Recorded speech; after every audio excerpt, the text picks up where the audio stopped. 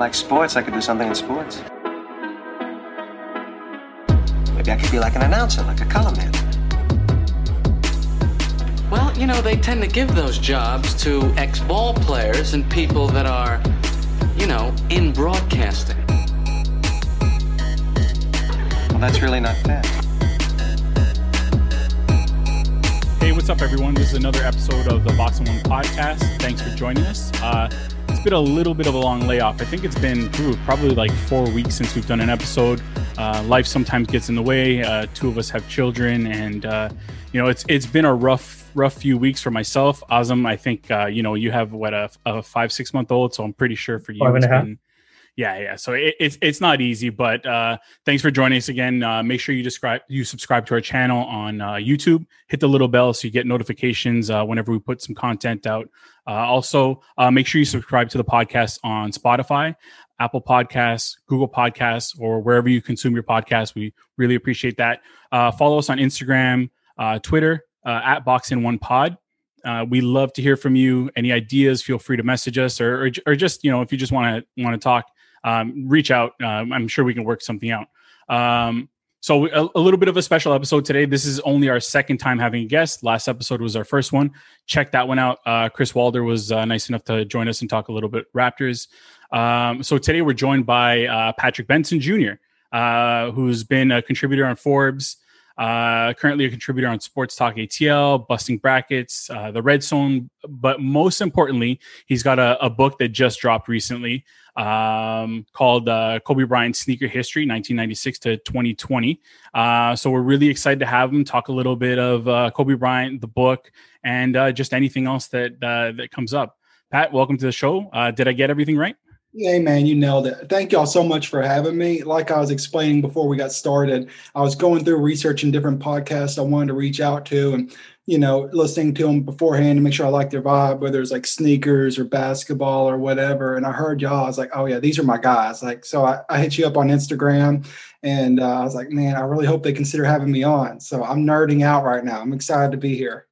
It was pretty much instant. So I jumped all over the opportunity. I saw it. I'm like, yeah, we got to have this guy on. And by the way, Pat, I'm going to send you the money for the nice little words that you gave us right now. But yeah, we're really excited to have you. And you know, it's what you've managed to accomplish, I guess, during this pandemic, which it's a pretty short time. You managed to write an entire book. Take us through that process. What's that like? How did you get started? Yeah, it was like a mental marathon. It was a labor of love.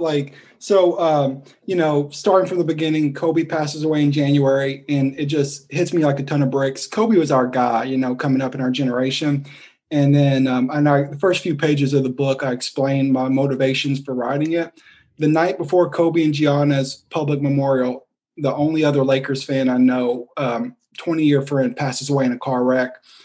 Lose my day job, lose my side jobs, lose my day job finally on July 1st, first day of the fiscal year at the place I was working at. And my family, fiance, they encouraged me. They said, take some time, do what you want to do. Just try to figure it out. And it didn't take me long. I was like, I want this to be my tribute to Kobe. You know, if I don't write anything else ever again, like I want this to be it. I want this to be able to stand alone. And so it was a mental marathon. I enjoyed it. At times it was really cathartic. You know, I was getting out, you know, all these feelings I had, but at the same time it was maddening. And, you know, it definitely gave me insomnia. Like a good bit of this book was written between 3 a.m. and 6 a.m. And just thank goodness for coffee and, you know, just got through it somehow. And I'm really excited that the final product's here. Yeah. So it's available, if I'm not mistaken, it's available on Amazon. Anywhere else? How can people get it? Just put that out first. Yeah, it's on Amazon Canada as well, and it should be on Barnes and Noble within the next week or so. Cool. Yeah, I was actually checking it out. I'm definitely gonna order it. It's a long book, right? Yeah, it's all right. It's like 50,000 words. It's 147 pages. However, like it's a 6x9, so it's you know. If you're not a great reader like me, I think you should be able to get it done in like a week or two. I'm not like a huge voracious reader or anything, but it's 50,000 words and I think it's a pretty easy read. Lots of like interesting anecdotes and stories from people who actually knew Kobe and a lot of stuff I think I uncovered that people have either forgotten about or perhaps never even knew. Yeah, and I think you put out a couple pages on Twitter. I was reading that, and it was actually really interesting just to read some of the stuff on there. Like what was it about Kobe that really grabbed you? Yeah, I don't know, man. I think it was a breath of fresh air. Like we were saying earlier, I'm in Tennessee in the United States, and it's a conservative football crazy area. And I was a Catholic Democrat West Coast basketball fan. And when I'm getting into basketball, here comes this rookie, this skinny kid who grew up in Italy and spent some time in Philly. And he's just so cocky and so self-assured. I was like, all right, I got to hitch my wagon to this guy. And not only, I think the reason why so many people gravitated to Kobe was not just because he was an amazing generational talent, but he was a philosopher, whereas Michael Jordan was famously reserved. Kobe was always like letting us in behind the curtains, behind the scenes, Mamba mentality. And that taps into so much of what people have. Like all three of, everybody on this podcast, we have some Mamba mentality in us. Otherwise, we'd be sitting on the couch right now chilling, playing 2K. But instead, we're pushing ourselves to try to make the most of the time we have on this planet. I think that's why I connected with him. I think that's why so many people connected with him, is because he was a philosopher first and could really tapped into something that we all believe in. That you make a good point there, Pat, because last year I got a chance to read his book, and I think we talked about it amongst ourselves as well. And it was so incredible, right? It wasn't written like a traditional autobiography, but you can see why Kobe he became what he ended up being, because like the level of preparation he talks about. And unlike a lot of people, when they talk about, just put in the hours, like he actually gave specific examples, right? Like he broke down a couple of plays, and you start to see the genius behind it, or even reading the ref's manual every year just to make sure, you find those dead zones. So it was incredible. So yeah, absolutely, I agree. What I want to ask is, so yeah, he's that philosopher and like great player. Why did you choose the topic that you did, sneakers? Yeah, absolutely. Because I'm late arriving sneakerhead. Like I didn't really have the money like that, like throw down on sneakers growing up. I was just playing whatever. Like it was no biggie. And then finally, like when I was like in my mid-20s, I had a big boy job, and I was like, you know what, Kobe's on his way out. I'm going to throw down on some of his shoes. And man, sneakers are an addiction. Like I did not know that when I bought my first pair, but as soon as you get another pair, you're like, all right, cool. What's next? So I got into that. I got really into his shoes. And also, I just thought, there's already, a few Kobe biographies out there. I thought that had been covered. And I just knew what a strong relationship Kobe had with sneakerheads. Like, other than Michael Jordan, I think he has the second most popular basketball sneaker line in the world. And I kind of thought to myself, like, I'd be furious if anybody else wrote this other than me. And so again, like I just typed it out just so fast. Like I was waking up in the middle of the night because I had to get this out there before anybody else did, because I wanted to be the guy to do this. It's kind of crazy, but I'm glad I did it. What did it feel like when you finally saw, like, not only the fact that you finished the product, but once you saw it available on Amazon and you realized, man, people can actually buy this right now. What was that feeling like? It was a crazy mix of emotions, a lot of relief. It's still sinking in that it's available, and it's so dope seeing people buy it and seeing people give me feedback already. Like it's super exciting. And I don't know about y'all, but like I'm an instant gratification guy, and writing a book is the exact opposite of instant gratification. Like I'm used to writing articles or like a podcast, boom, boom, boom, get some likes, retweets, and like I feel good about myself. Whereas this, you're just grinding away day after day after day after day, and nobody sees it.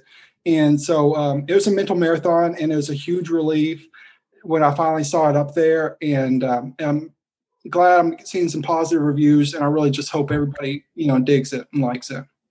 Yep. And for Canadians, I just took a look at Amazon Canada. The paperback is $19.99, and the Kindle edition is about $7.50. So if you have a Kindle, very reasonably priced, and Yeah, anything Kobe. I found that after he retired, the brand. I always felt that where you have a guy like LeBron and MJ really maximize their brands while they played. Kobe was very much an introvert in his prime years, and I think maybe about 2009, 2010, he really started coming out of his shell a lot more. And like you said, he became a philosopher, and the way that his death impacted non-basketball fans. I mean, I read his book, which was incredible, and I lent it to people who are not really basketball fans, just because it's really a book about like basketball is the context, but it's really a book about motivation, staying focused, giving it your all, and just those little steps you can take to improve yourself. Like whether that you don't even think of. Like the guy read the referee's manual, and he knew the blind spots so that referees couldn't see, so he could stand in those spots and foul guys, and he'd get away with it. Like that's the level of detail this guy went into. I don't know this day and age. I think other than maybe like a LeBron or a KD, like maybe the top guys still do it, but I don't know if that level of attention to detail a lot of players have that these days. Now it's about hitting your threes and getting your highlight reel dunks and getting your shit up on Instagram, and not like putting in the little nitty gritty stuff that won't get you noticed on highlight reels. Like Kobe really did that. You hit the nail on the head, because at first you're right. He was reserved when he came into the league, and that was kind of the norm, and I think he was one of the first players to really open up and start showing his process, especially once he got like a little bit more comfortable in his own skin, because he had such an untraditional upbringing, Philadelphia, son of an NBA player, Italy, back to Philadelphia, basically a child star, at 17 years old. You're still not really an adult. And so you're right that I love Kobe, but he was a weirdo. Who reads the referee's handbook? Like, that's crazy. And like and I think he wrote this one Players Tribune article one time about how he just stalked Allen Iverson. He was furious his rookie year that Allen Iverson was in Philadelphia, his hometown, doing it big, crossing MJ, had his own signature sneaker, the Reebok, Rookie of the Year. And Kobe was such a weirdo, and we love it for him. And that's why you don't get to that level without being off mentally. You just don't get there. And you're right. He kind of flipped the switch. I think he got more comfortable in his own skin when he started I guess hit about 30, won some championships without Shaq. That's a good point. Yeah, and I'm going to be honest with you, Pat. I was a big Kobe hater. Okay, that's fair. From when he came to the league. And you know what? It was because. So I think teenage years into like early 20s, Kobe was very different from what he ended up being at the end of his career. But I think the work ethic was probably always something that was just in him. And one of the big reasons that I didn't like him is because, just to compare him and bring it back to Toronto, we had Vince Carter just around that era, like the early Kobe years, and to see what Vince Carter was and could have been if there was that it's that missing thing, just that Mamba mentality. If that was built into him, I think it could have been so much more. And just to see Kobe, I'm always the type of person, and I'll throw this out there as well, because I know I saw some pictures of you in some MJ gear. I was an MJ hater too, and I've said it before on this podcast. Yeah. So I was a Heat fan when I was a kid. From Miami. Sense. Yeah, and we ran into the Bulls, like we were 8th seed. We'd run into the Bulls, and MJ would kill us. Yeah. I have a thing for hating the top guy. MJ was the top guy. Kobe, top guy. So now you're a Lakers fan too. LeBron, top guy, also.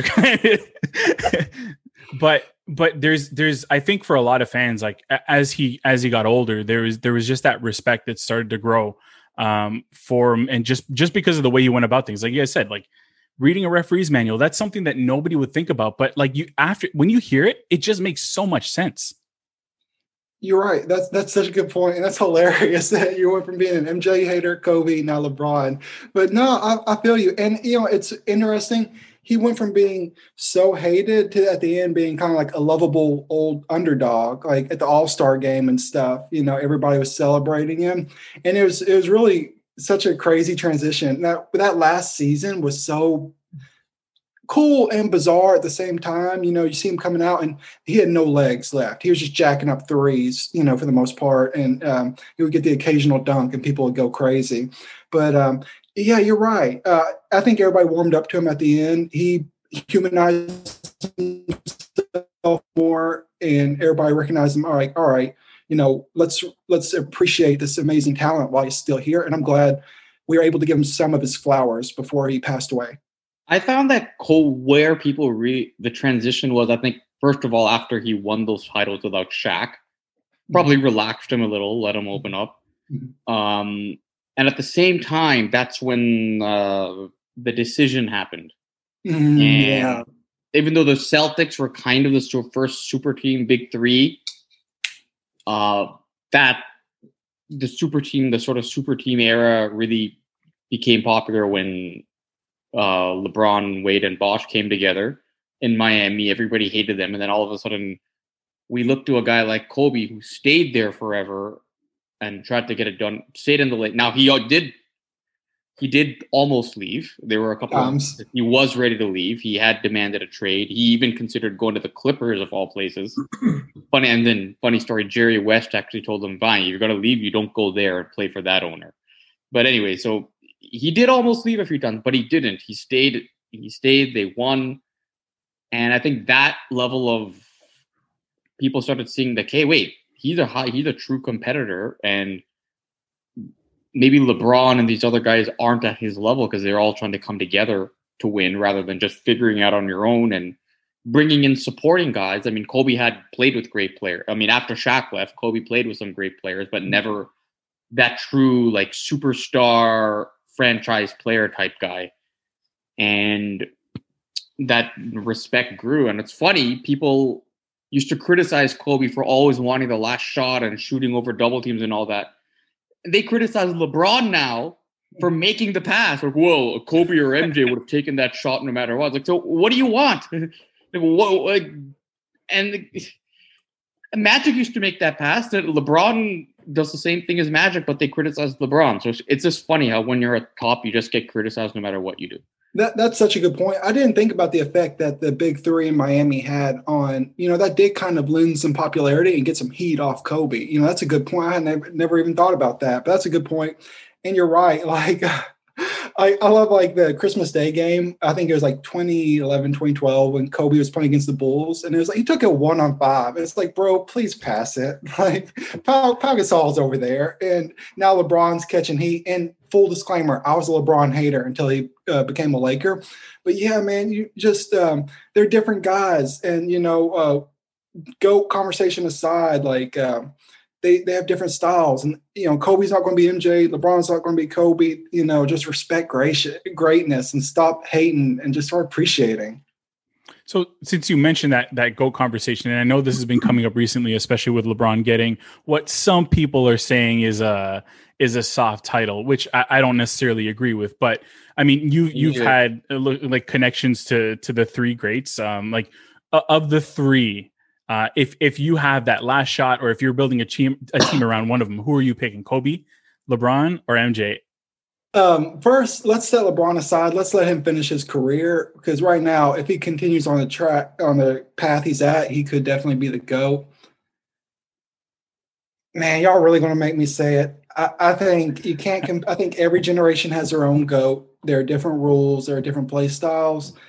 I forgot how incredible Michael Jordan was until The Last Dance, because I was around for like the last half of his career. I remember like the Sonics, Jazz, you know, 96, 97, 98 championships. I think right now Jordan's still got to be the GOAT. I'm going to put Kobe at a close number 2, and then let's see where LBJ's at when he finishes his career. He could easily be on top. I just want to see him finish his career before I make that judgment. Lay it on me. Go ahead, hurt my feelings. What y'all's? I'm with you. I think I believe that. So a couple things. First of all, I don't believe that this LeBron's title was a soft title. I think winning it in the bubble in many ways was harder. Opponents aside, being like a lockdown, stuck in a hotel, or just you can't see your family. You have no freedom to go out, or you have a bad game and you don't have anywhere to go to sort of decompress and get away from it. It became harder. It became more mentally taxing. So for that, and we saw part of the reason the Clippers blew it is because those guys didn't want to be there in the first place. So I think this title is as legitimate as every other one he won. LeBron, that is. And everyone had the equal chance, right? It's not as if you put him in that particular spot and you just ran with it. Like every team in the bubble had to go through whatever. So whoever had ended up, it was the Lakers at the end, but whoever had won, they would have faced the same questions that it's a soft title. So I really don't agree with that. I would still put MJ over Kobe.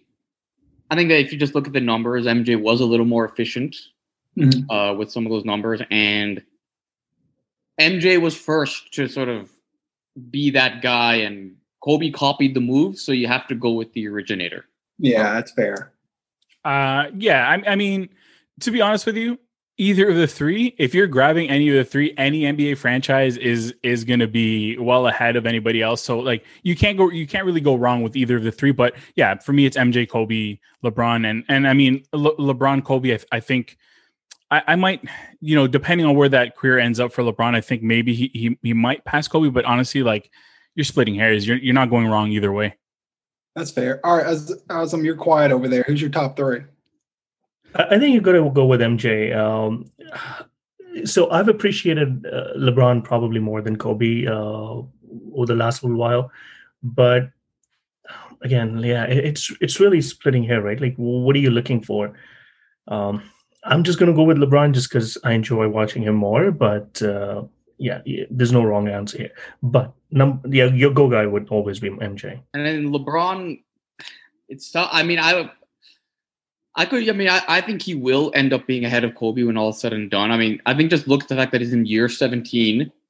He was second in MVP voting. Like the minutes the guy's put on over the years, he hasn't had any major injuries. The longevity, like that's why I think that people like always when they talk about the GOAT and all that, Kareem Abdul-Jabbar gets ignored. A guy who won 5, was a defensive monster, all-time leading scorer, and played into his 40s at a high level. Yeah. So I think that longevity matters. And LeBron, if he wants to, I think he can get to 40 at a high level. So I would put that. That's why I would put him ahead of Kobe for that in that regard. That just because, I mean, he's a beast. He's a ridiculous beast. That's totally fair. Hey, I got to ask y'all. Y'all from Toronto. What was y'all's reaction to the 81-point game back in 2006? Okay, so I still remember watching it. I was sitting with my brother. I can't remember what he had at the half, but we're just looking at each other. We're like, is this for real? Like, how is this even happening? And then I think we turned it off somewhere in the third quarter because we're like, this is garbage. Like the game was probably still close if I remember correctly. But like just the way he was going off, like it was frustrating to watch. And then we came back like 10 minutes later because we're those type of people who were like, no, we can't miss this and miss history. But like it was for me being such a big Raptors fan, and at that point I wasn't a big Kobe fan. But for me it was frustrating. It was really maddening. Yeah. I didn't really have a reaction but here's the thing, the Raptors actually had the lead in the fourth quarter. Yeah. So what's crazy is that had the Raptors won that game, the narrative would have been Kobe's being selfish. He took all the shots for himself. Mm-hmm. So when it was done, I was kind of like, oh, we blew it. It was more like, holy shit, he got 81 points, but oh, we blew this game. But the Raptors were terrible at that time anyway. Yeah. So that was like, they were clearly in tank mode then. So I didn't really have that reaction. But then the media started making it like, Kobe got 81, Kobe dropped 81. And over the years, it's just that the legend of that game fully grew. It really grew and became, I think it feels a lot bigger than it really was in the moment, because it's not like he just destroyed the team. Like Raptors almost won that game. No. So had the Raptors won, it would have had a completely different narrative. But now I look back and I'm like, holy shit, we gave up 81 points. But I mean, we were terrible back then anyway. So, I mean, it is what it is. Yeah, that's interesting because I didn't watch the game live, and that's because I was working back then, and Pramit remembers from our time we used to work shifts. How we had an interesting role back then. And for me, before that, actually, this was in our university days. Yeah. Well, you hadn't started back then? No, I hadn't started back then. Okay, so I was still working. But you know when I was working. So, I mean, I was in that late shift, and I was just refreshing my browser every now and then just for the updates, right? So the focus for me was always, what the tally is and like the score going back and forth. So I really didn't pay attention to 81 points at that moment.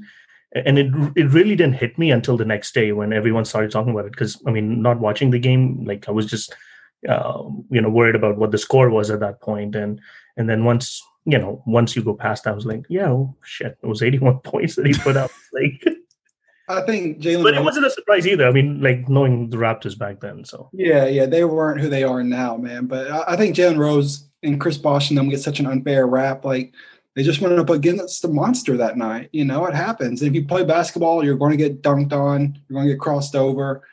Sometimes somebody might drop 81 on you. You know, so it just happens. not very often though. Not often, but it could. It may happen once in a lifetime. It was one of those things where it was like if it was gonna in that era of the Raptors, if it was gonna happen to anybody, it was gonna happen to the Raptors. Like that's how it felt, and I honestly don't think I appreciated it because and I've said this before about Jordan and probably LeBron too. Like you don't appreciate some of these things until way later, and Prem, you kind of alluded to that like it felt bigger as the years went on. And like I kind of wish that I had sit back and enjoyed it a little bit more, but I'm just one of those people where I'm so hardcore about my team that like if somebody's dropping 81 on me, like I'm not going to be happy. Of course not. What did you feel like when you saw that? I didn't watch it live. It was a regional game, so it wasn't picked up out right. I was living. And this was again before you wake up and check your, there were no iPhones, so you didn't check your phone in the first thing in the morning. We weren't addicted to technology, so like I wake up. It's the one morning somehow I didn't watch SportsCenter. So I get to school, first block, everybody's saying 81. I was like, what? No, this can't be real. And then finally they're like, yeah, bro. Like they're pulling up on the desktop in our classroom, like 81 points. And I was like, man, this guy's. One thing I find interesting about these things among people is, how quickly people start just talking about, yeah, but he's no Jordan. Like, you don't appreciate the game for it. Like, I remember the next day, you're out standing in your breaks and you're talking to guys at work and, yeah, he's no Jordan. Like that's the first question. Or maybe because, we were all Raptors fans and it kind of hit us. So it was interesting that no one talked. The actual game was like, yeah, but he's no Jordan, right? So yeah, just some haters. You know what's so weird? Y'all will appreciate this. I was in Atlanta on Martin Luther King Day. The Hawks were hosting the Raptors this past year, and Norman Powell went off for like 30 points. And in the moment, I was like, dude, this guy's unstoppable. And there's a 30-point game. Like I couldn't imagine an 81-point game because like even the Hawks fans were like, man, Norman Powell's going off right now. And I walked past their locker room after, and like they were just hooping and hollering and going crazy. I was like, man, I couldn't imagine like a 60-point game or something if what everybody be acting like. Well, yeah, and I remember it kind of with when we had Vince, like it was when he would score 25 and a half, like it felt like everything was going in.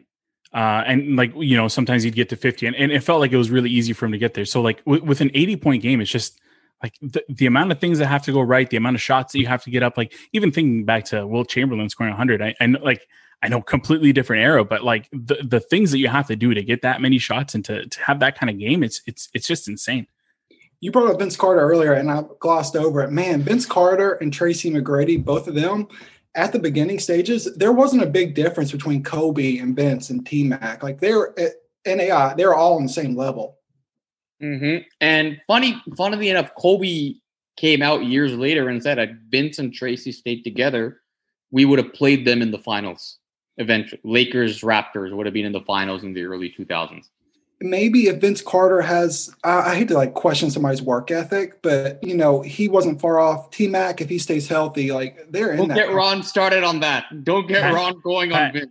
Pat, you're singing my song right now, man. Like I've been saying this, and we like Pramit and I have gone back and forth on this forever. Like that's the big thing about Vince. It was the work ethic. Like he's come out and said it. People have defended it. Like I've been reading We the North, and like in that book, the author like defends Vince because they're friends. So I get it. Like, and I'm sure like Vince got a little bit of a bad rap here. It wasn't all his fault, but man, like had he put in 10%, 20% more work, what could have been? I hate to think about it, and just hearing the name, just oh man. Yeah. He had such an acrimonious breakup too, man. Like it wasn't, always easy between Toronto and Vince Carter. It was toxic. I haven't read We the North. Like, is it still kind of mixed up there? For the most part, is it still kind of mixed up there? He's been. For the most part, I was at the Hawks Raptor game. This was actually the first Raptors game in Toronto after Kobe's death. Oh wow! So they did the Kobe tribute at the beginning of the game. Vince comes into the game off the bench. He gets a standing ovation. Nice. That same night, Kyle Lowry became the all-time assist leader for the Raptors. So Kyle gets a standing ovation, and Vince, who was out of the game at that point, gets up, walks over to the Raptor bench, and congratulated Lowry. And so, for the most part, he's been forgiven. I think with over time, what happened in the moment, they hated him. He got heat like no tomorrow. But then as the team continued to suck and suck and suck before the team got sold, and then they bring in Nasai and turn it up. But I think fans started realizing, wait, this place is just bad. Like these guys just are terrible. No matter what. Vince quit on them. But hey, I mean, I think we've all had times where we're working with a bad employer or a bad company. We're just thinking, why are we here? Yeah, and even the front office back then, like Babcock, right? Like it just wasn't a very competent front office to begin with. There were issues all around. Hoffa, we had drafted. We had the 7th overall pick, and they drafted Hoffa. Oh, who did they pass on? I don't remember. Iguodala was taken next. Man, that's the big one. Yeah. I mean, we had some bad drafts. We had some really bad drafts, like Raptors bad drafts. We can have a good episode on that. There was a time in like the late 2000s, I feel like were y'all competitive and y'all had like the most European team ever. It was like the United Nations. That was by design. So that was like Brian Colangelo's whole thing, bringing Europe. I mean, the Spurs had a lot of international players as well, but I found that the Spurs found like really, really good ones. Okay. And we had guys we were overpaying guys like who were the Linus Kliza, and we were bringing in guys that just weren't good. Yeah. But like, we're going to play this like Euro ball, because at that time, that's when like Steve Nash really was popular, like with the Sun system, moved the ball a lot. A lot of those concepts were taken out of Europe, and they tried to bring it here, but they didn't have enough skill. But it was Andrea Bargnani who just didn't care. Like so. It was more than that though, right? Like in that era, it was like I see like I'm still I love Colangelo. Like Pat, I worked for the Raptors during that era, from like the end of the Vince Carter era up until like 2009, where I actually got, as you said, a big boy job. So like I remember what was going on. I remember a lot of the talk around the organization, and it was just like it was hard to attract anybody to come here. Like there was the whole like misconceptions about how hard it was to cross the border and to get back into the country when you're coming from a road trip. And like so it was a concerted effort to try to bring in Euros who would actually want to be here, rather than somebody from the US who, kind of looked at being in Toronto as like, being banished to Siberia. Yeah, and I remember Colangelo's interview around that time. He said, it's hard to convince a kid from Kentucky to come over where you can't even watch ESPN on a day-to-day basis and stuff like that. So there was a whole lot of stuff that was going on. So, but I think I changed that tune. Like, first of all, you can get ESPN if you want it. Second of all, these guys can afford to pay for it, so it's not a big deal. Exactly. Yeah. And the taxes. What's funny that the tax situation. Yeah, the taxes between Ontario versus like a California or New York aren't that different. But Kyle Lowry brought up a good point, actually. You're being paid in US dollars, but you're spending Canadian dollars, and the Canadian dollar is lower.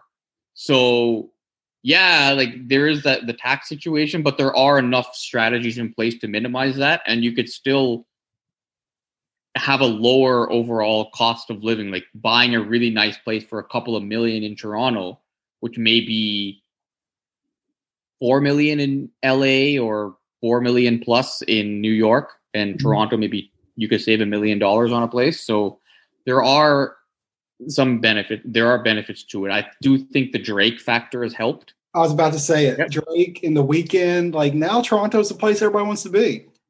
Yep. Have you been, Pat? Have you ever been to Toronto? Sadly, no. I want to once the pandemic's over, like I for real want to go to Toronto because, like you said, like it was like this misconception that like y'all are Vancouver or something, and y'all are just like way out in the middle of nowhere. And now it's just like, man, like Toronto's popping. Like, what were we thinking this whole time? Like, I don't see why it's not a free agent destination. I think you kind of learn that once you have a good team, like a lot of those narratives fall by the wayside, right? Like when you have, like you've been able to attract players now, you won a championship, you see other sports franchises doing better as well. So it's a little bit easier. I think you like all those narratives get built up as, somewhat, some of it partly true, but some of it is a lot of justification for all the failures you've had over the years as well, I think. And I was reading about how agents are now, especially guys that are looking to rebuild their are directing their guys to Toronto. Mm-hmm. Like somebody like a Rondé Hollis Jefferson signs a 1-year deal because of the strong player development system that they would have. Like they could make him look really, really good. So then he could go back out into the market again, make more money, and other players are thinking, hey, I could go spend a year there. In the mentality could be almost like going overseas almost, but you're still in the league. But spend a year there. They got an incredible player coaching staff, player development system. They will they will put me in a position to look good, and then I can, whether they pay me, if they pay me, great. If not, I can make my money somewhere else, and it was worthwhile. So when free agency opens, I wonder, because the Raptors have some decisions to make, so I wonder if they're going to pick up sort of scrap heap guys and rebuild them for a year and then set them free elsewhere. Well, you are, yeah. I mean, I think y'all really got a lot going on. I could see free agents wanting to go there. And since we're having a full-blown Raptors conversation, can we talk about Serge Ibaka and OG Anunoby and that show they had, the fashion show? The scarves? Yeah, scarves. What about scarves? Those guys, man, like it's funny seeing OG kind of like in that, because like from when he came into the league, he was such a like he was the worst interview and the best interview at the same time, just because of how like his face would not change, his answers were very plain Jane, but like it was, and to see him actually show a little bit of personality in that, it was awesome. That was so funny. That was like my favorite thing for like 3 weeks. Yeah. Like, I'm a forever OG Anunoby fan since then. Oh yeah, his payday's coming too, a year away. Definitely. So Pat, I want to bring it back to the book a little bit and just talk about Kobe sneakers in general. Like you mentioned earlier that it's always been like the MJ sneakers have always been the big thing, but lately over the past few years, I think the Kobe line, especially with Nike now doing the Protros, and like what is it about the Kobe line that's kind of like made them so popular with people? That's a great question, because it doesn't have the crossover appeal that for casual use that Jordans do. And like, it's hard, to pull off Kobe's when you're just walking around or going out on a date or something. So I guess, they were always like on pushing the envelope on technology, and, always, had the newest research and design they were implementing. And I don't know, I just think it's something like you lace them up, you just feel different, man. You just feel like you're a problem on the court. And like I write about this in the book in the first few pages, like I just feel like a different guy when I'm wearing Kobe's. Like I feel tougher, meaner, like I'm ready to like scream at my teammates. I'm ready to put up some like crazy shots. I don't know why it is, but they look awesome on court, and the technology is even better than the way they look. So that's my guess, but somebody smarter than me would have to figure it out.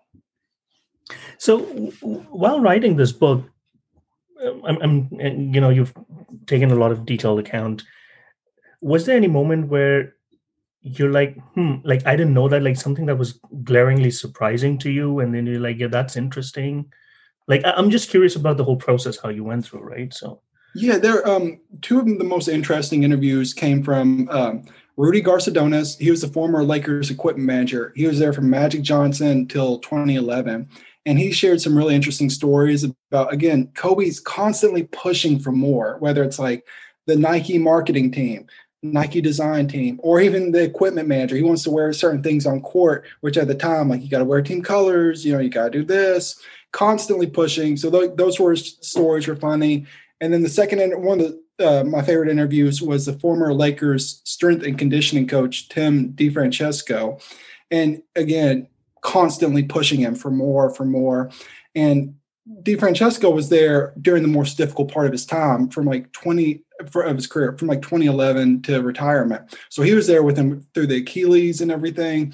And DeFrancesco shared a pretty interesting story about Kobe's global popularity, about basically how they're going through, I think they're in England for some preseason games, and fans are walled off on the side of the street. The car goes through and they just collapse behind them. And, just unfathomable the level of popularity Kobe had, globally. And then also DeFrancesco was talking about that final season, how the players were starting to figure out, hey, I need to get some stuff signed. And it started in a couple games after he had announced his retirement.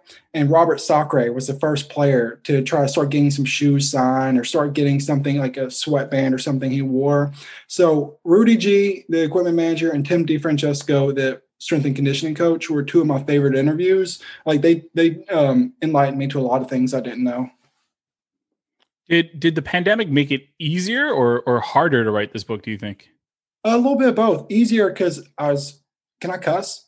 Yeah. Hell yeah. I was fucking fired, from my day job. So I had all the time in the world, but at the same time is mentally, I'm a hypochondriac, and, I'm freaking out, and like testing in America is slow, but the cases are soaring, and I'm super freaked out about that.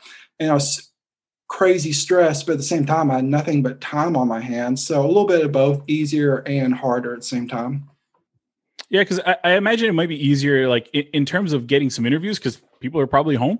Yeah. So there might be more receptive to doing it. That's a good point. People were, at home, and I think people are more open to like email interviews and Zoom calls and that sort of thing. I think if it had been business as usual, we lost his on. There it is. You didn't like the Zoom chat, the Zoom talk. No. My wife almost came in business as usual.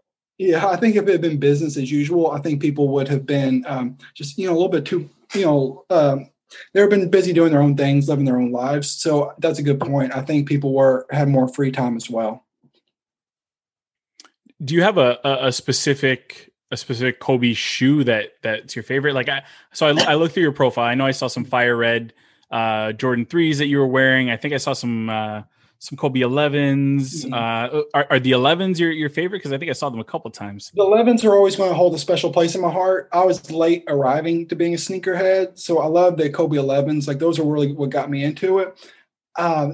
The Kobe 6 for me is I'm really excited about that. They're going to be protroing that soon. And then like the Kobe 9 Elite, the high top, man, like I remember seeing that on the early days of Instagram. Like, I remember being like, whoa, like, what's he doing now? This guy's crazy. Yeah. So Kobe 6, Kobe 9 Elite. What about y'all? Y'all got some? So I've owned two pairs. So the second pair of which was, I think, the first actual Kobe's, the KB8s. Nice. I owned those when I was a kid, and actually it wasn't even like I didn't buy them, because like you, like I didn't have money for sneakers. I like maybe a couple of times my parents bought me some really nice sneakers, but those ones a friend gave them to me.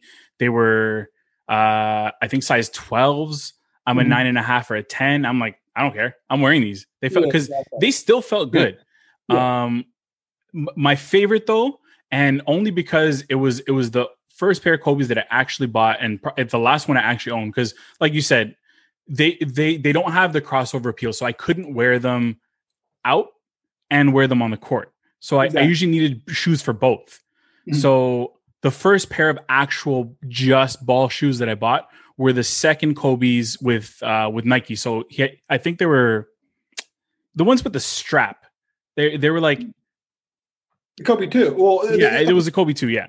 Yeah, the Kobe 2, and he also had some hyper dunks and some 2K4s with straps. But I'm thinking probably the Kobe 2. It was the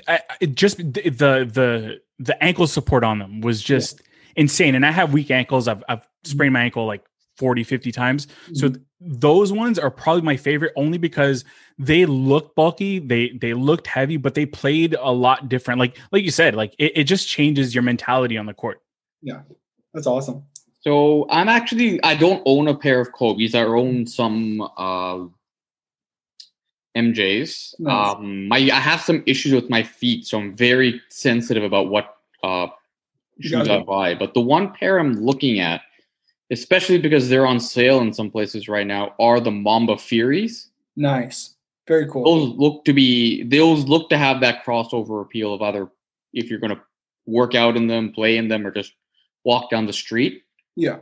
And yeah, so that's kind of that is definitely the one pair I want to get. That could be a Black Friday purchase for myself, because I need to give the Kobe's a try.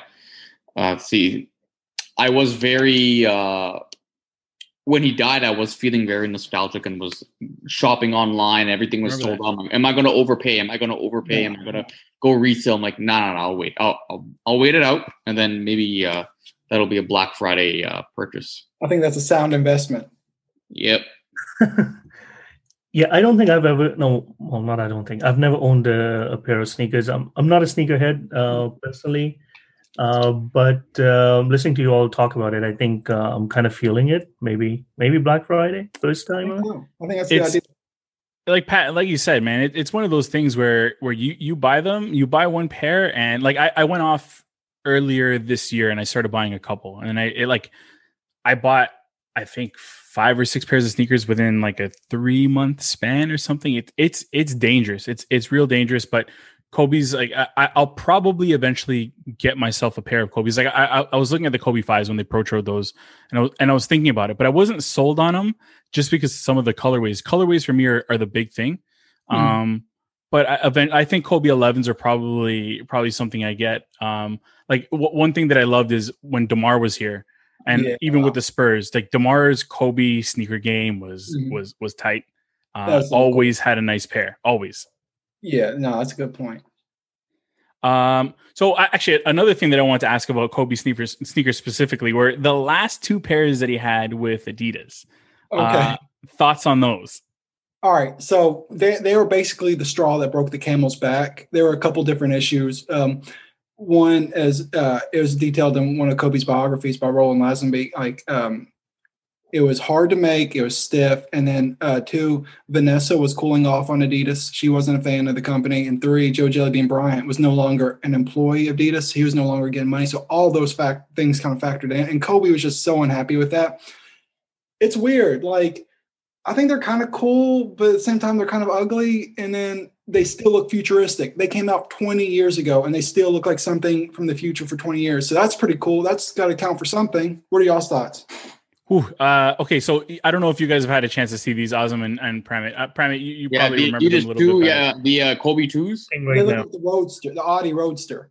Yeah. So to me, they kind of get, they're super ugly. I hated them when they came out when I was a kid. I didn't understand. Some people had them, and I'm like, what do you like? What, you spent money on those? They kind of give me like a shoe right now that's kind of similar. Is the Yeezy foams, where they sold like crazy. They look like a mess, but like for whatever reason, people like them. Yeah. It looks like they look like to me that somebody forgot, like the shoes were covered up in a bit and people forgot to take the bag off. That's fair. That's what they look like to me. I'm like, oh my God. But that's the 90s. There was some crazy stuff. I remember Reebok at that time was coming out with them crazy, these really big clunky shoes. I think that was the style back then. So the Shaqs and the Kemps were all clunky. Yeah, but the Shaqs needed to be. I mean, big dude, big man. Heavy shoes. No, absolutely. Kobe was at the end of his Adidas contract, and they were planning the Kobe 3 with Adidas, and he had a meeting in Germany, and I believe my interpretation of it, Adidas was expecting, a nice meeting. They laid out not only a sneaker line for the future, but a clothing line for the future. And Kobe arrived in Germany and was having none of it. Like, was totally cold, like didn't want to be there. You could tell.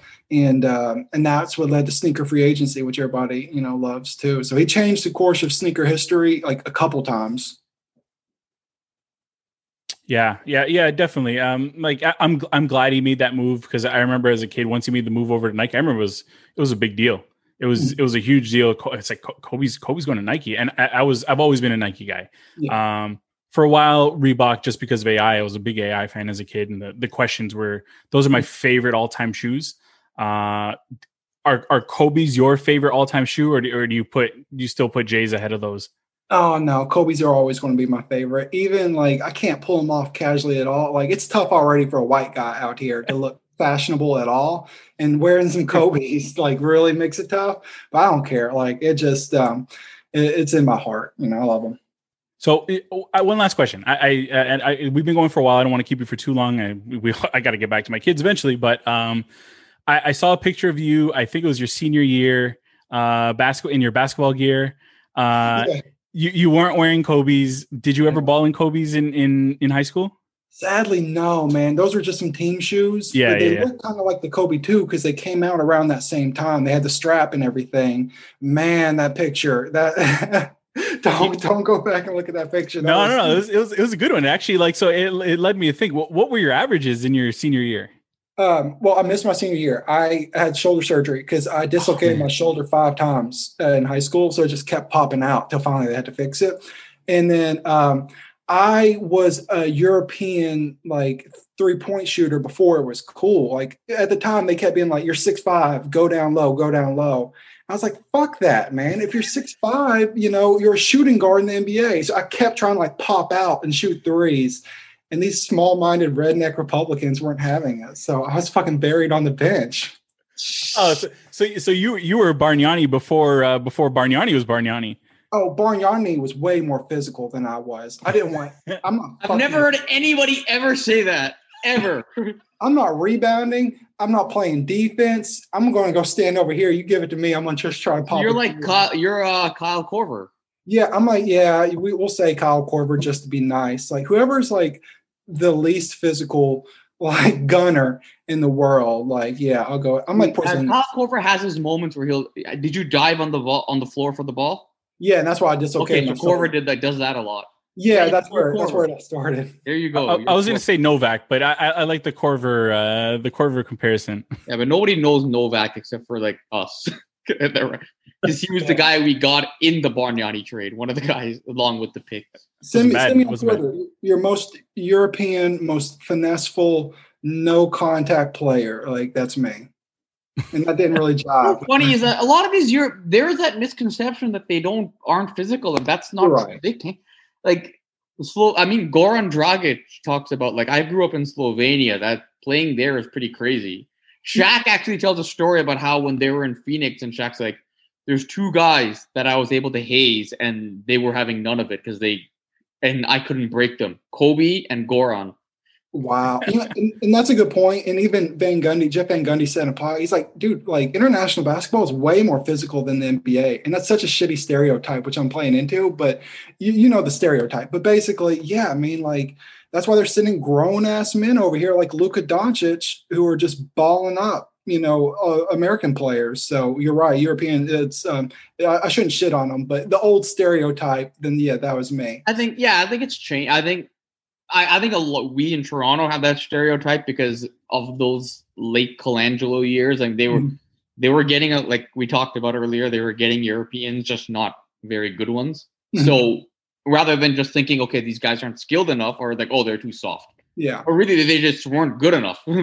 Maybe so. I was like a shitty Andre Karolinko. Oh, I loved AK-47. Loved AK-47. I loved him. Yeah.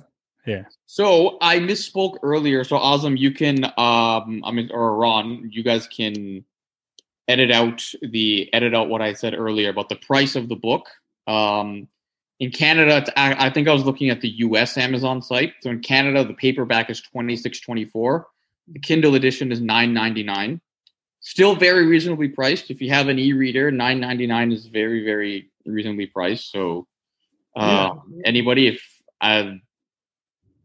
You want to give us the more we learn, the more we're blown away by him, the more we're impressed by him. So any Kobe story is a good story. Yeah. So before we go, Pat, any closing thoughts? Anything you want? Actually, plug your book too. Just remind people how they can get it. Yeah, man. So Kobe Bryant Sneaker History, 1996 to 2020, written by Pat Benson. You can find it on Amazon. And other than that, man, I appreciate y'all having me on. This was so much fun. Like, I've been hitting up a few different podcasts, and this was without a doubt the most fun. And man, I'm just a fan of y'all. And y'all got a listener for life in me. Just keep doing what y'all are doing. Thanks, Hey, man. you ever want to come back? We have some very loyal listeners in, most of our podcasts, and obviously our listeners in Canada and to an extent in the United States. But we have some loyal following in Ireland, Germany, UK, Singapore, and Denmark. So if you see a boost in Nike sneaker sales, we know who to thank, Pat. So, oh, that's awesome. I appreciate it. Well, yeah, anytime y'all want to talk about like mid-2000s basketball, I'm down. Or maybe when the season starts, you can come on. We can talk about what's going on in the early parts of the season. We now have some Hawks too. Yeah, man, y'all just give me a shout. I appreciate it so much, and I appreciate this. And like I said, y'all got a fan for life. Appreciate it, Pat. Thank you very much for your time. And so that's it for today. Thanks again for listening to Boxing One. As always, make sure you follow us on Instagram, Twitter at Boxing One Pod. Also, make sure you subscribe on YouTube if you're watching, and subscribe on Spotify, Apple Podcasts, Google Podcasts, pretty much anywhere you listen. We really appreciate it. Love the comments, love the listening. Thank you very much, everybody. Thanks, everyone. Wear your masks.